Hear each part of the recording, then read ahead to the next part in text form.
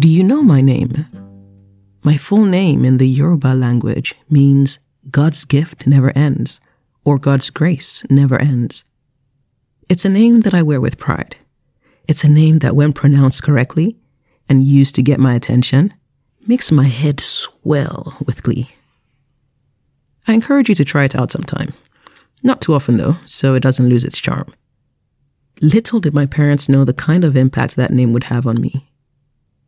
I was reflecting the other day and I realized voiceovers are God's gift to me that keeps on giving. In a sense, a gift that seems to never end. As a young child, when adults asked me, "What do you want to be when you grow up?" I can assure you, my list of potential answers did not include becoming a voiceover artist. I never planned to go into producing voiceovers, let alone do so full time, and yet this is where I find myself, and I'm so grateful for it. Here are a few things that being a voiceover artist has afforded me. Location freedom, time freedom, an interesting conversation starter, compliments, and the ability to pursue a few other interests and build a portfolio career. Let me tell you a little more about each of these. Location and time freedom. Most of my clients are actually based outside of the UK, and I have only needed to see 2 clients face-to-face in my entire voiceover career.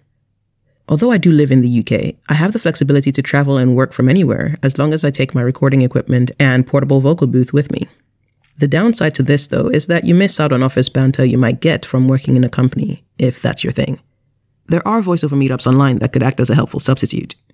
Last year, I was away from the UK in Nigeria and Benin Republic for just under 2 months. I went to Nigeria to be with family during the funeral proceedings for my grandmother. I was grateful to be able to spend an extended amount of time with family in that period without having to rush back to the UK. Before I left the UK, I had decided at some point that I was going to visit more African countries. So I decided, why not go to the country next door and see what I find? This was how I ended up in Benin Republic. It was an adventure and a half. Let me know if you want me to tell you that story in another post. I did a few voiceovers out there and even filmed a tour video for a co-working space out there. If you're ever in Cotonou in Benin Republic, check out Espace Connect. Tell them Aurea Pampa sent you and they should treat you extra well. Another perk of being a voiceover artist full-time is the interesting conversation starters and compliments.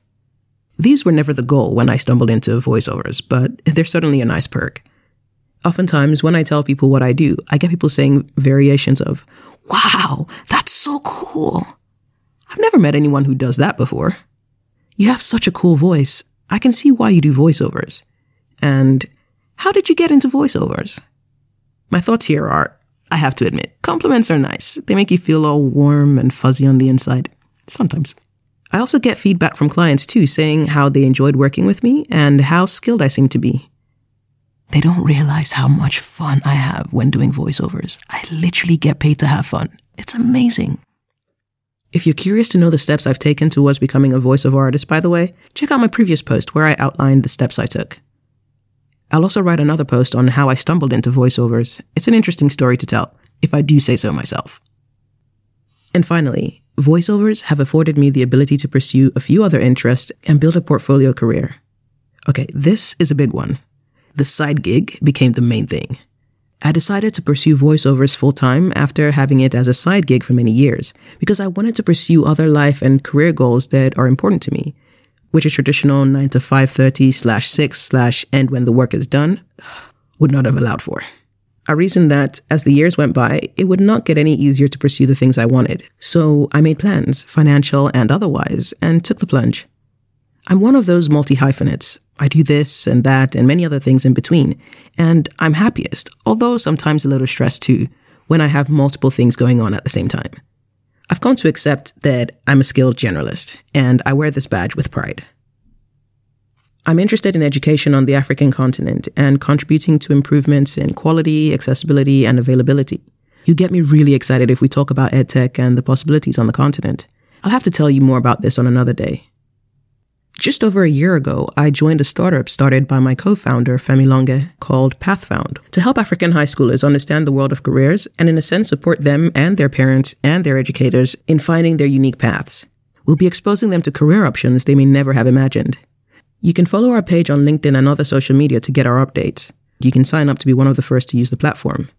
If you're a parent, uncle, auntie, educator, or someone who cares about the kids around you, you might want to score extra points by being the one to introduce them to PathFound. They'll love you for it. Drop me a DM if you'd like to find out more. Then I'm also doing a PhD, part-time, thank God. This one, I have to give you the gist another day. The amount of imposter syndrome I've had to fight through, I'll save it for later. Anyway, the PhD is at Lancaster University, and it's in Technology Enhanced Learning, or as I like to say, EdTech for short.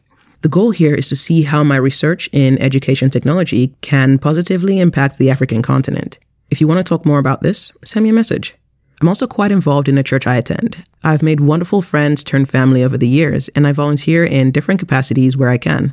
I love my church community and the work we do in the wider community. So I've just shared with you a few of the things that I do get up to.